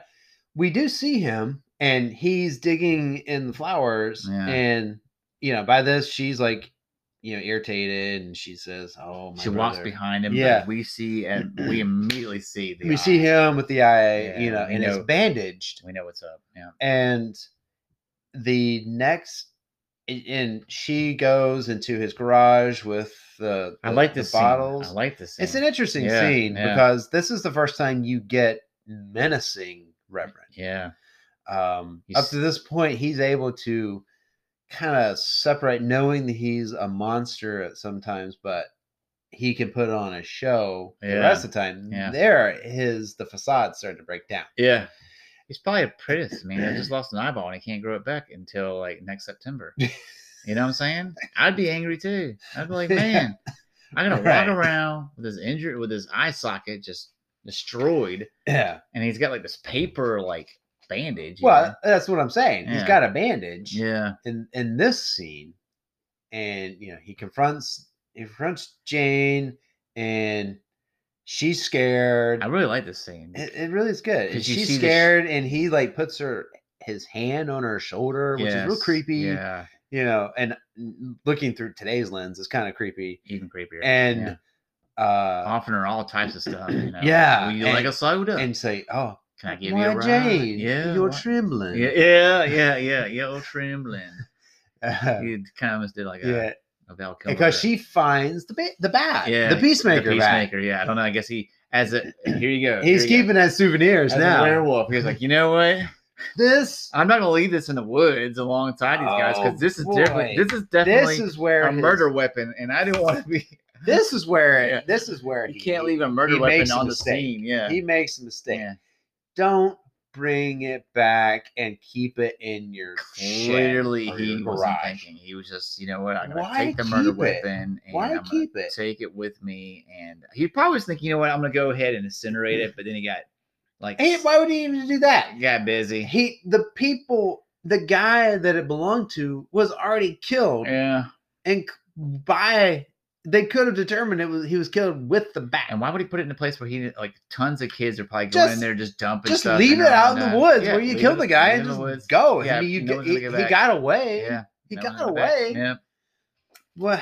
Whatever. I don't get it, but I do like that scene. You're right. And then like he's like even the camera angle, he's like towering over her. You see him like, and he like the shadow, and you only see like her eyes because his shadow is covering her so much. Mm-hmm. You kind of just see her eyes and her frightenedness of him, and like being frightened. That's just a really cool scene. You're right. And he is. He's like, "Why, Jane, you're trembling. Can I offer you a soda? Can I give you a ride home?" And she's like, "No." And she like just kind of awkwardly like backs out and like almost trips over his car and runs away. Yeah. And I think she's totally like, I'm like, and then she totally goes back to Marty and it's like, it's the minister. Mm-hmm. And then this is where they kind of well, it could be a minister. I'm not sure she's completely convinced. Yeah, but Marty's convinced because he starts sitting left. No, she should have been convinced because he was definitely acting like weird, creepy at that point. But so he's got the bandage. The next time we see him is Marty is watching the kids play baseball, looking all sad and down in the dumps because he can't use his legs. Yeah. I know it's a sad part. It's a sad part of it. I wish I had working legs. Yeah, everything. Yeah. And he's probably like, I wish I had a left eye, but you know, who cares? I'm about to murder this kid. Yeah. But yeah, what does he have instead of a bandage? It's a patch. Yeah, he's got the eye patch. And what else about him that we notice that I think is kind of interesting? He's got that flat 5 o'clock shadow. Yeah, this is like, to me, is like, it's like a transition. Not only is he transitioning to werewolf, but he's transitioning into like a disheveled version of himself. He's losing control. He is. He's losing control. He's no longer the clean cut Reverend Lowe from the first beginning of the movie. Mm-hmm. He's letting this is definitely affecting him. It's spilling over into his personal life. He doesn't have time to shave. Yeah. Clearly doesn't have time to shave. Yeah. Yeah. So he's definitely looking like the villain all the time. Yeah, 100%. Yeah. So yeah, Marty sent some letters to him, told him what's up. Said, hey, look, we know who you are. Yeah, we know what you totally are. forgot about that. Yeah, like we know who you are, know what you are. Yeah, cutting out the letters from a magazine and like pasting chain letters. Yeah, just telling him to get rid of himself, off himself. Yeah, that's right. And so yeah, he's at the baseball park, and we see him creepily drive behind him. And as Marty takes off to go back home, the minister follows. Yeah. And this is the minister's chance to take Marty out. Silence the critics. Mm-hmm. Yeah. And there's an interesting chase with Marty and the silver bullet and the Reverend chasing with the car. He runs into him, which is important later on. It's like another bridge too, right? Yeah. Mm-hmm. They do cross a bridge. A lot of bridges in this movie. And he's able to lead him to this abandoned bridge. But you missed some parts on the bridge though. What was interesting is like his motorcycle kept cutting off like every time. Yeah. But it would start right as the car's about to like just drive into movie magic. Yeah. But I thought that was interesting. Like he some near misses, you know, like he had a near miss on the bridge when he was doing the fireworks, and then he like hightailed it home, you know, and like was freaking out. And then he like not once but twice he had 2 near misses where his little motorcycle wouldn't start in time.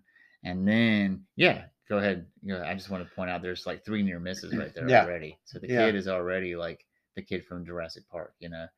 he's already had a couple of lives, spared. Jurassic Park. You know what I'm talking about? The kid from Jurassic Park. He dies almost 9 times in that film.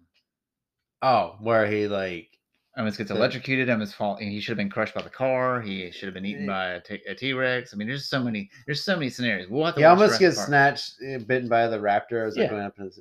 We can watch Jurassic Park and count them off. Yeah, and there's several times. But yeah, anyways, Marty's had 3 encounters where he could have gotten 86 pretty quickly.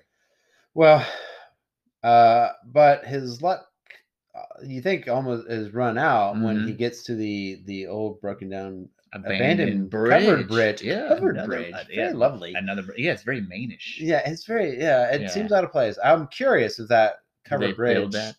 Yeah, if they built it or if there really is there. Yeah, probably not now. Not now. Yeah, kind of like the bar. It's no longer there. It's a hint. Yeah, that's right. Yeah. And then we get some exposition from the Reverend. I love this part though. Like when he slides in and walks in. It's kind of, to me, I don't know just if you thought this, but it's like when he's walking in, he's very tall, he's very dark. He almost looks like the werewolf, but in human form. You know what I'm saying? The werewolf is a tall, dark, almost black wolf. What we've seen of the wolf so far. Yeah. And he just looks very menacing. Very human. He's gotten hairier because it's clearly just the human form of the wolf. You know? I love that scene when he's walking up. He's like, Marty, in a very evil way. Yeah. And go ahead. It's good. You're right. I love that scene when he walks in because I was like, here's the wolf as a man approaching Marty. Right. Well, and this is where we get the some explanation. For one murder. Yeah. As that for the one. Even though we've had 7. Saying that clearly 7. Oh, well, she's gonna kill herself anyway. So I gave her mercy. So he basically his words. I took her life to save her life eternal or something. Exactly, like And I can't take my own life because our religion says we can't we can't off ourselves. Right. Yeah. So I'm just gonna go about doing more murders. Yeah. So it's interesting because that's when what I first get the idea that he's a targeting werewolf. There's rhyme and reason to what he's a little doing. Insane though. I think he's insane at that point. Yeah. Maybe he's. And maybe we don't know what happened. Descending into madness. Yeah. And maybe we don't know what happened to the dude on the train tracks. Maybe he confided to him and said, hey, look, I have a terminal illness I don't want to tell anybody about, et cetera, et cetera. And that's probably why he ripped his head off, I don't know. You never know. It's not your typical cure for that sort of thing. But he could be like, hey, I just have I just got something going on. I might have 6 months to live, but I'm going to live my life out on this train track, whatever. I don't know. And then, of course, the dad was angry, and then maybe Brody said something like something that just was unchristian-like to him. I don't know. Yeah. But it could be he just stayed outside. He was just being disobedient, being a turd. Yeah. and then clearly the other guys were just getting murdered because they were out to kill him.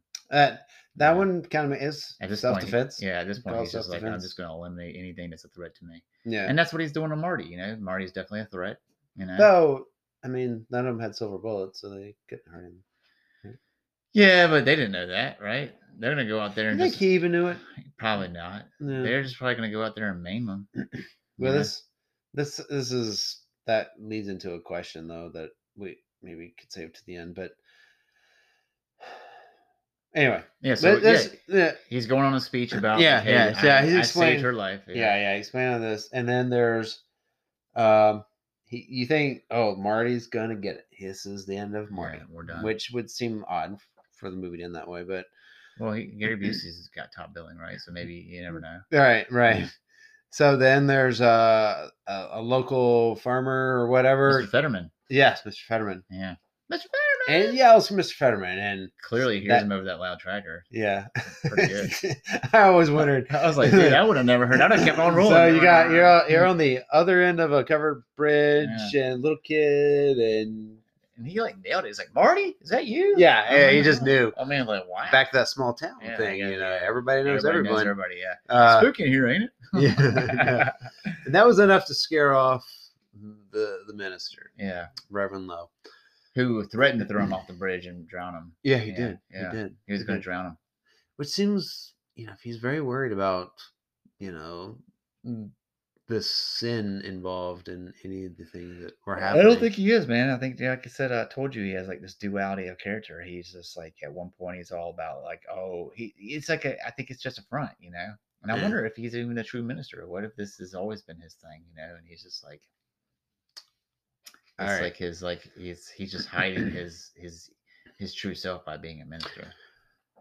This episode is running long, but I will. Okay, I need to bring it up now. It's been on my mind, and bring it up now. And what you just said segues into what I'm going to ask. Where did the werewolf curse come from? They give you nothing. No idea. They talk a little bit about it, but they said he might not even know where it came from. When did they talk about it? When they were sitting outside and they were talking about it to Uncle Red. And they're like, how do you become a werewolf? He's like, he may not even know when he became a werewolf. Is what Janet Green Gables said. Janet Green Gables. She said that. She's like, he may not even know where he became a werewolf. And how did he become a werewolf? So they only talked about it briefly, a very small moment. But yeah, they don't really. They give you nothing. They give you nothing. You just gotta go with it. The backstory, no history. The man is just a rampaging. Should there have been a Silver Bullet prequel? Maybe. Yeah. Huh. Certainly. That actually makes me think about something. Probably the same thing I'm thinking about, but please continue. Well, no, I thought there was like maybe I'm missing it, but I always thought there was like a cut at the end where you see him still alive. Or maybe I'm thinking of something else. Or maybe like the eyeball. Something to do with his eyeball. Okay. I don't know what you're talking about now. Because he took his eye out. Maybe I'm thinking about something else. He took his eye out. I remember his eye got shot out, right? And it was like in a jar or something. I don't know. Maybe I'm missing something. We clearly didn't see it in any kind of post credits. I might be thinking of a different movie. Mm-hmm. Okay, so what were you going to say? Well, that the movie doesn't explain anything about how this happened, but then I'm thinking. So there was the scene at the beginning with there was a wolf howl, and you see these different townspeople kind of like looking around. I love that scene. Yeah. And I do wonder. That's the last time you saw it. Does the town know something? Is there a history? Mm-hmm. Mm-hmm. Is there some sort of local legend? Yeah. And I think that's backed up a little bit by a scene that happens later. So after the car chase and Marty's escape from the bridge, the covered bridge, not the nighttime bridge. Yeah. Second bridge he escaped. The second bridge. Yeah. Right. Third, actually. Third. Yeah, you're right. Third. Yeah. He likes escape bridges. Yeah. It's Bridges, his thing. Bridges are his. It's his thing, man. Bridges are his friend and his curse. Yeah, exactly. They convince Uncle Red to go get a silver bullet made. Yes. And so they give him like the medallion and the crucifix. Yep. And they take it to, as the narrator, Jane says, an old world craftsman. A wizard of sorts. A wizard of weapons. There you go. Yep. Who basically just took the molten metal and poured it into a mold, and that was it. What? That's very a lot of crafting. Like I said, it wasn't like he was making. Clearly he was not making a samurai sword or whatever. Yeah, he was just making some small, and he only did. Yep, he just got one little bullet. Yeah, the 44. I mean, shell casing, ready to roll. Yeah, but you're right. He says it. He's like at the end. He's like, could be for a werewolf. Yeah. Or he knew exactly what the guy was asking. Yeah, well, yeah, because he's like, you want a silver bullet? He was kind of crazy, kind of kooky. Yeah. He said, what would you shoot a 44 silver bullet with anyway? How about a How werewolf? about a werewolf? He knows what's going on. But you know what? At this Yeah. point, but at this point, there's been like 700 murders, you know? So, I mean, clearly there's something going on. Everybody knows what's going on. Everybody knows at this point it's a werewolf. Now, Marty has witnessed it on the bridge. So I'm sure the word's got around that it's a werewolf, right? Right. So I don't know if there's any kind of like townspeople stuff, but you never know. You may not know. But I do like that fact that, like, I wish they did more of that. Like, every time there was like a murderer, it'd been like, oh, and then people like look up and freak out, you know? Because that was kind of cool. You only saw that one time, you know? I think it would have gotten a little hokey Okay. if it happened every time. Not every time, but like at least like one or two more times. Maybe. Maybe one more time. Okay, maybe I'll give you one more time. Okay, or at least one more time. Yeah, I just thought it would be kind of. I mean, I feel like eventually it would have some diminishing returns. I just think it would just give you a little more fear. You're like, oh my god, what was that noise? And somebody would be like, that's clearly the werewolf who's murdering everybody in the town. Mm-hmm. Yeah. Yeah. Oh, but so they get the silver bullet, right?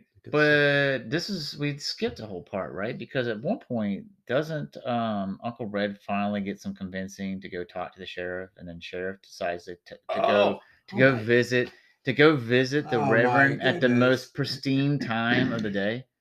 Oh my goodness, we totally forgot about the sheriff. Yeah, sheriff. Oh my goodness. Wow.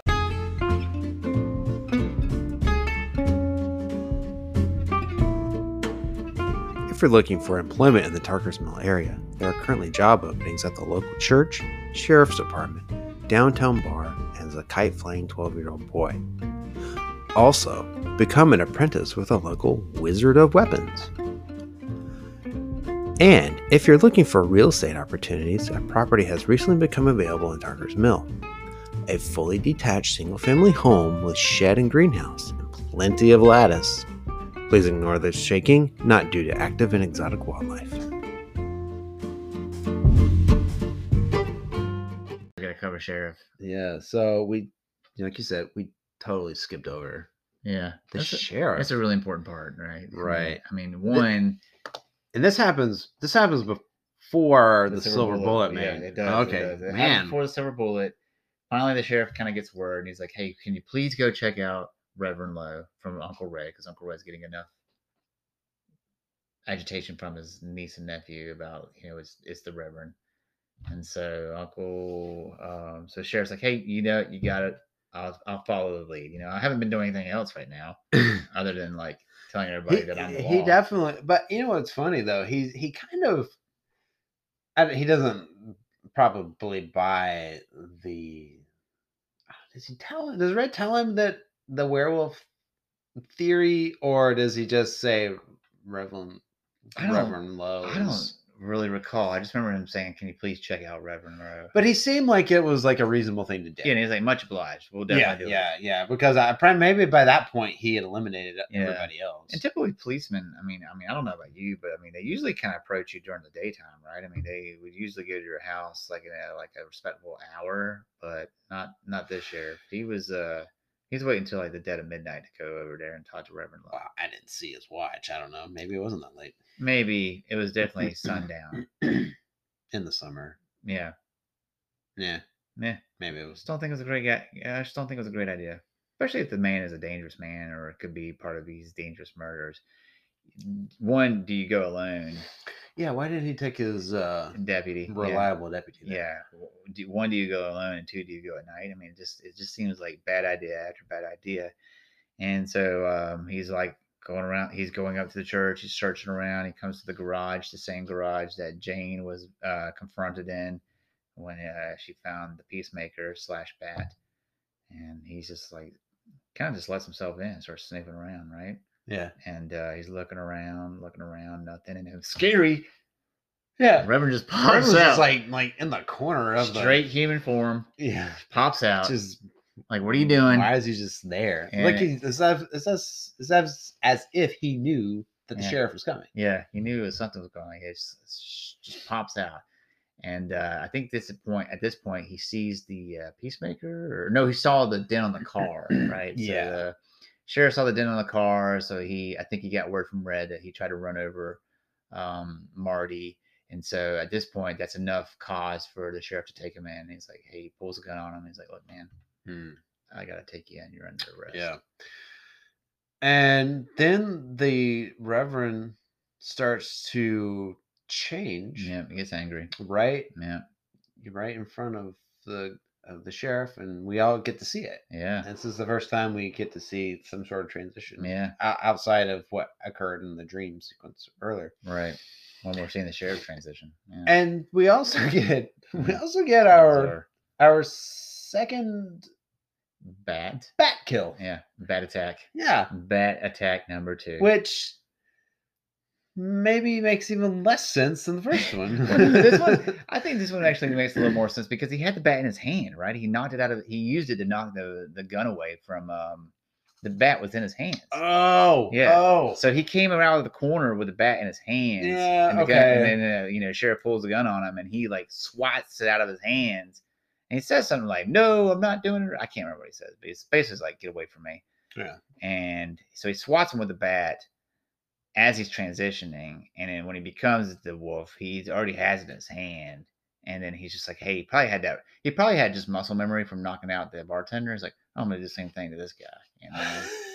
And he's able to knock him clean to the floor, but enough for the sheriff to kind of still see that, oh man, this guy is a full-blown werewolf, and he just takes him out again. Yeah, because he does knock him down. Yeah, and then he like looks at him and sees it. Just gets like the panic shock. But again, I'm just kind of like at this point, I'm like, Sheriff, I mean, you kind of walked into this one, man. I mean, you didn't take backup. You came at the wrong hour. Just didn't seem like a solid choice. You know, there's not a lot of good decision making here on the sheriff's part. But so that's like 8. That's like kill number 8 if you want to give it like 3 people in the woods. So this wolf minister is doing some serious. Yeah, the body count's getting up there. Yeah, he's doing some serious damage here. But yeah, at this point we didn't go into the silver bullet of like they're talking out in the wood. They're talking, and this is where they kind of when they bring up the crucifix and stuff like that. This one is what they mentioned. Like, does he know when he transitioned? They're like, we don't even know when he transitioned. I mean, he may not even know when he transitioned, and he may not even know. So there's like no real backstory, and it's kind of like you said, it's kind of murky, which is kind of a bummer. It would be nice to kind of get some backstory of who this man is and how he became a werewolf. But and so Uncle Red's going out to the random Wizard of Weapons armorer, what do you want to call it, and the local gun shop, looking to get his silver bullet. So, and then what's this randomness? I mean, like his parents on Halloween night are like, well, so they have to. Everything's going to happen on the full moon, clearly. Yeah, and I do talk about how which one of the kills occurred on a non-full moon night. Was it the sheriff? Yeah, because he wasn't at full strength or something like that, and because Red says he'll be all beast when it's a full moon. And so they were like, I think he's gonna wait till the full moon when he's the most beastly. He's the wolfiest of wolves. Yeah. Which happened to fall on Halloween. Oh, glorious. But we really don't know it's Halloween other than them mentioning it's Halloween and you see a pumpkin in the front of the house. What else do we need? No one's dressed up or in costume. They say there's no trick-or-treaters. Well, they do mention trick-or-treaters. Yeah. They say don't let them in. I don't know who lets trick-or-treaters in their house. See them or no one saw it. But all these houses are spread apart, man. They are. There's no like there's close people neighbors. walking by. So the parents are out the door, packing, putting luggage into the car, and we're told that that Uncle Red has won a trip to New York, and he gave it to his sister, and so they're going away. But that's just a ruse. Just to get them out of the house. But they're really, really, really down with they're going anyway. We're on this lockdown in this town. There's a lot of these gruesome murders going on. They seem very really eager. Very flippant about just let me leave. Let me just do our thing. We'll leave our kids here. We got our kids. I mean, everybody's dying. I mean, Brody did just get massacred, but whatever, man. I mean, we're really about us, and our kids can stay behind. with the mom is like the kids could stay behind with my errant brother. Well, that relationship did seem to get better. It was kind of rough at the beginning. Yeah, and then yeah. they had the beautiful like barbecue. Yeah, the scene. picnic table. Yeah, he was definitely everybody was loving laughing him, and high fiving, and Yeah. they're like, Which well, is- he's not as bad as he used to be. So it was on the mend. I Yeah. agree. Yeah. Very fast. So we get that, and But then it was a ruse. It was a ruse. Yeah. Red says no, but he did win a subscription to Popular Mechanics. And your parents are gone. And it's a full moon tonight. And we're gonna murder a wolf. And we're gonna stay up all night waiting for Take down the wolf. Yeah. And we see more narration, or no, he was saying like, it's 2:50. Y'all get to bed. And everybody has fallen asleep Yeah. in the living room, and It's 2:50. the old programming has ended, and national anthem is playing on the TV, and so Red wakes up and drops the gun, and Marty says, "Oh, boy, if that had gone off, that would have been the end of our silver bullet." Yeah. So Classic. Red is getting annoyed by this. He's getting annoyed by the little children. Yeah. Yeah. He's like, "Oh hell, you guys are morons. Go upstairs." I mean, that's not exactly what he said, but just And he ad-libbing. takes the bullet out of the gun, which is bizarre. Yeah, which is, Yeah. and I'm not sure. I guess to prove a point or something, Well, but at this point, it seems dumb. Yeah, at this point, with all the evidence mounting up, especially with the last kill from the sheriff, you would think, what? I don't care, even if it isn't a wolf, even if it's just a man, I would like to still like to have this gun loaded, Yeah, ready to go. Yeah, it Yeah. makes more sense just to leave the bullet. Yeah, just leave it in there. But that we go from, he's Red's talking to Marty, and then Jane's sitting on the couch and looks over. Well, you start getting the wolf sneaking up outside. Yeah. You You see see like you see some hands, some against her, hands, yeah, and the breathing, Or and would you you- see or the would they- POV of the Or wolf. would they be paws? Whatever. Yeah. So you Whatever. see paw hands. Yeah. Yeah. Paw Like hands. just And hand you- paws. Yeah, and you get the point of view from the wolf. Definitely looking not at the mandibles, house. because he's got like opposable thumbs. Yeah. But, I don't know. I don't know the anatomy. Claws. I guess they're claws because Claws he against. like rips people. Yeah, he's got claws against. shreds them. Yeah, and it's more window action, right? Yeah. We see a lot of windows in this film. Mhm. A lot of windows. and Like lurking even in Jane, windows. she's sitting on the couch and looks over and she's Face. facing them. That's straight up freaking grinning, that's scary. scary face. That's scary. I mean, that makes you jump if you weren't it ready. does, For it. Yeah, it you're like, does. what the heck is that? Yeah. Why is there a scary It- werewolf face in the window? It would scare me. Yeah, he's just breathing. He's like grinning at her, grinning at her. In the wolf grin. Yeah, in the wolf grin. Yeah. So she screams, and then Red, like, what's going on? What's Yeah, going they on? both What's are going like, on? What on earth are you talking about? Yeah, She's like, I saw him in the window. And that's the he creepiest said, what part. did you see? Yeah, He said, yeah. I don't know. I was looking at you. I was looking at you. That's exactly what he says. Yeah. I don't know. I was looking at you. Yeah. And so, Red's trying to calm her down, and she's like, "No, I know what I saw." And he's like, "I know you what? I know you saw something." And then suddenly the power goes out because the wolf has torn the cable. But doesn't he go to the window though and check before the power's cut off? That's Well, he does. That's kind of a suspenseful moment right there. Because like, what if the wolf? Because you know that the wolf likes to go through windows. Yeah, it's true. He thought maybe if he grabbed the window and take him out. So I was a little scared. But yeah, you're That's right. Yeah. You're right. After even more doubting. Yeah, the wolf's like, here it is, a very conscientious effort. Like, I'm just gonna pull the plugs here. Yeah. I know what I'm doing. I'm gonna pull the plugs, and yeah, the power goes out. And then it gets even like good. And then what does Uncle Red do? He just goes back into that doubting thing. He's just like, probably, Well, probably a fuse, man. Yeah. He definitely is trying to give all other, in his mind, rational explanations for everything. I think it's a very tense scene though, when they hear noise.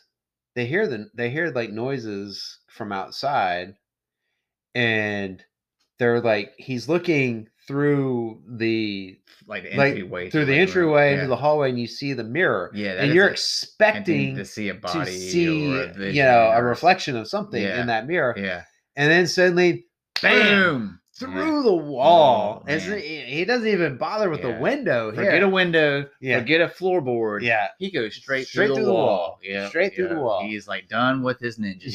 That's right. He's going to straight Kool-Aid man. Yeah. All right. Yeah. He's like, oh yeah. He goes straight to the wall, and like he clobbers like Uncle Red, right? And he throws him to the ground, and Red gets up, and then he gets and then the bullet. Times. Now the bullet goes. The gun and the bullet go flying. Yeah, which only happened because Red decided to take the bullet out of the gun. Brilliant move. Anyway, yeah. So then you see Marty in his wheelchair, leaning over, reaching for it, trying to grab the bullet as it falls. Yeah, it falls through a grate, right? Yeah, it falls through the vent. Vent. And at this point, he's just like throwing Red around. Yeah, he's throwing him into like ragdoll, into the china cabinet, to the mirrors. He gets at the Jane, and like he's starting to he's like picking her up, and you're like, oh my god, what's gonna happen? Yeah, picks her up by the head. Yeah, you think he's gonna just rip her head off, Like, no, not Jane. But then like Red gets a poker or whatever, something, and it hits him, or it hits him with a wood with a bench or something. And it hits him then with the fire poker. Yeah. He's doing all he can to distract. And all this time, Marty's like trying to get the bullet out of the vent, and Jane's going to get the gun. So like here. Uncle Red is like basically becoming like his like personal ragdoll to give him enough distraction for the other two to acquire the gun and acquire the bullet, and then I guess Red finally gets like chucked over to the behind the couch, and like it's like all right, and the wolf's like turns his kind of like I'm done with that dude, and turns his attention back to Marty and Jane, but guess what, man? Guess what happens? Marty gets that bullet back in there, right? Yeah. And then is as accurate as he is with that in the other eye. Yeah, he just in the face, direct shot in the right eye. Yeah, with the silver bullet. Yeah, which is a cool part. You can even when he takes the wolf takes the hit and goes against the thing, it actually looks like it's in pain. And you're like, oh wow, it's a pretty good scene. He just takes it in the eye, falls back, hits it, and you see this really awesome kind of transformational scene where he becomes back to the. And I really have always enjoyed that. It's always stood out to me as very interesting, that transition or that transforming back into a human. And I always thought it was pretty good effects, honestly. I mean, you can maybe say that the wolf itself looks pretty bad. Because this is the first time you're actually seeing the wolf, like big full shots. Yeah, full shots. You're seeing the head, the body, and it doesn't look great. Yeah. I would always I give passes to these things, especially something that from that time period. Yeah, it's no howling. It's no howling, and but that the way that it transitions, he transitions back to human. I always thought that was really cool scene, and I think at this point, Uncle Red is finally like, "Oh man, he was a werewolf." He finally believes it, even after he got like kind of ragdolled by this beast, and he finally realizes what's going on. But he doesn't really say anything. There's nothing really said at this point, other than like I think Jane just kind of ends with narration talking about how she loves her brother. And she can finally say that she loves him. And what was her? Yeah, this is always a weird. It's kind of quick ending. It's like, she says something about I love Marty, and I could not always say that, but now I can say it. I love you, Marty. Good night. Good night. And I don't understand that. I'm not good at it. I don't know. It's like actually, it's really the morning. If you think but is she saying good night? To the narration just doesn't make sense. Yeah, it's very bizarre. I don't understand. It is even the whole part of it is very even from beginning, middle to the end. It's kind of off. I mean, they could have done without the narration. Yeah, why do we need this narration? Yeah. I mean, and I think maybe at one point it's supposed to be like a story between brother and sister, because even like Uncle Red brings up his relationship between his sister, which is the mother, All right, and maybe that's some kind of parallel that was in the novelette, the mini novel, what do you want to call it, novelette. That they were trying to. I mean, again, Stephen wrote the screenplay, so maybe that's Yeah, what he did. maybe that's what he was trying to do. I Yeah. don't know, but yeah, I kind of agree. It was just it was unnecessary, and maybe they could have ended it a different way, but it was still it was just kind of short. Yeah, I mean, it was clearly like And who's she telling the story to? I have no idea. I mean, Yeah. you can't. That doesn't make sense to say she's telling the story to us because Yeah. who are we to her? Yeah. Why is this character telling this story? Yeah, you think it would have been like Dear John or something, at the beginning, or somebody, but I don't know. Maybe it's to maybe her children who want to know what their uncle's like, or I don't know. Could be. It's interesting. Yeah, because maybe he's the crazy uncle now, and he's driving around in the silver bullet, and he's like teaching his kids to do all these crazy things because he had to, and this like scarred him for life, and he's like that's why he's crazy and like errant uncle or something. I don't know. Maybe that's what the case is, but yeah, overall, that's the ending, right? You shoot him. Oh, and Everett McGill kind of does like a jump action at the last second. We got like a jump, like, is he really dead? Oh, and then he falls back with both eyes. And both eyes are gone. Yeah. So you're kind of like, you get that last kind of like, oh, and then it's kind of the end, man. Kind of the end of a very entertaining 1985 werewolf movie. Yeah. So, where would you? I have a feeling that you are more of a werewolf movie aficionado than I am. I like werewolf movies, but maybe not to the level you do. I wouldn't say it's like a top 5, but I would say it's probably my top 10 of werewolf movies. Having said that, can you name 10 werewolf movies? Yeah, I mean, there's a lot of good ones out there. I don't know, like 10. But I could probably give you like I love Dog Soldiers. I think that's a really good one. That's a good one. Yeah. I like I just said, I like the 2010 Wolfman. That's a really good one. But what about the Jack Nicholson Wolf? I do like Wolf. Yeah, it's entertaining. Okay. I like that one. I know you're not a big fan of the not a big fan of the Underworld, but I do enjoy like the first one. But I'm not a fan of the second or third. But there are there's some continuity stuff in there that kind of annoying. It's not really werewolf, it's more like vampires and werewolves, but I like the werewolf. I like how they did the werewolves as far as like just the costumes and I do the bodies. I do like wolf. I like I think I already brought it up, but I like the Howling. I like the first Howling. Right. Howling 2, Your Sister's Werewolf's kind of weird. It's a little crazier, but it's still entertaining. It's like the first Howling's the only one I've seen. Yeah, it's 80s camp, but it's still kind of fun. I love American Werewolf in London. No, that's really good. So that's a good one too. American Werewolf in Paris is just okay, but it's not good. It's not nearly as good as the first one. So, though we should probably watch it and talk about it. We probably should watch it and talk about it.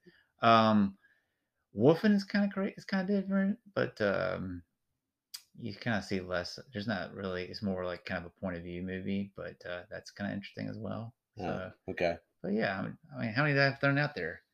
I don't know. That's gotta be a dozen or so. That was a lot. 7 or 8. It was more, and they're all ones that I know. So maybe I have not seen Wolfen, and I've not seen the sequels to The Howling, but the other ones I have seen. Yeah, but I do. I like werewolf movies. I guess I didn't think of Underworld. I just did as a werewolf movie. I just saw. It is. But I watched some of the just even the campier ones just for fun to see what they're like. Teen Wolf. Yeah. Teen Wolf 2. Teen Wolf 2. Yeah. Did we watch that one? Did we did. Watch that one? And he's a boxer, right? Yeah, he's a boxer. Yeah, that's interesting. Yeah, with Jason Bateman. Yeah, that's a good one. But that's a good one. I like this. I like this one. Silver Bullet's fun. It's entertaining. Yeah. Like I said, this is one I grew up on. I associate it with. I think of it at Halloween, because as a kid, it was always came on TV at Halloween, and it ends on Halloween in the movie. Yeah. And it was like one of the first scary movies that I would watch or that I was allowed to watch. I agree. It was one of the first scary movies I was allowed to watch. Yeah.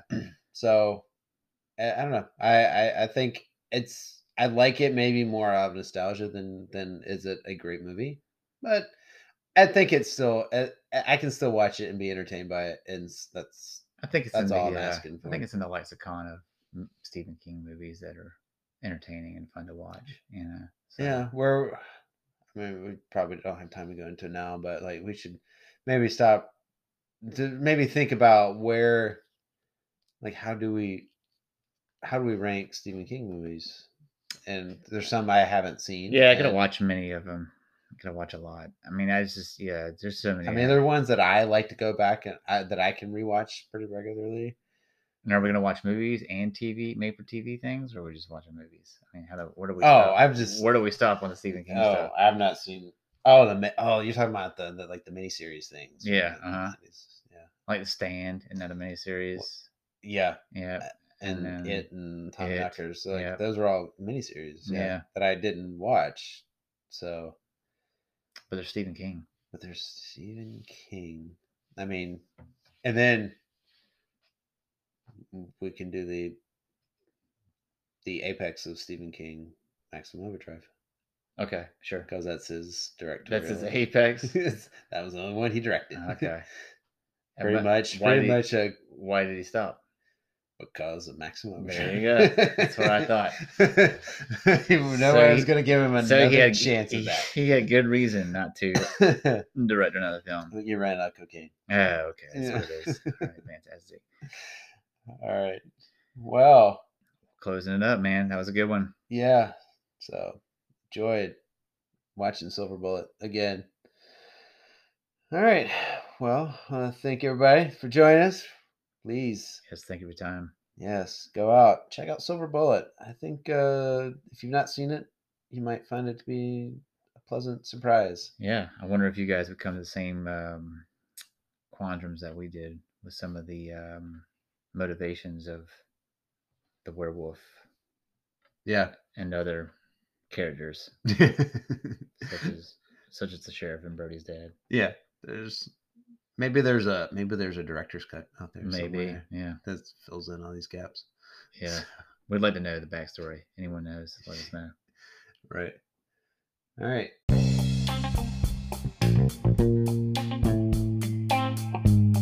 Well, I want to thank everybody again, and thanks for joining us and listening to our movie chat with Mike and Pat. So please, if you enjoy this, love for everyone to subscribe, give us 5 stars, leave a review, all that great stuff. And we'll check you out later.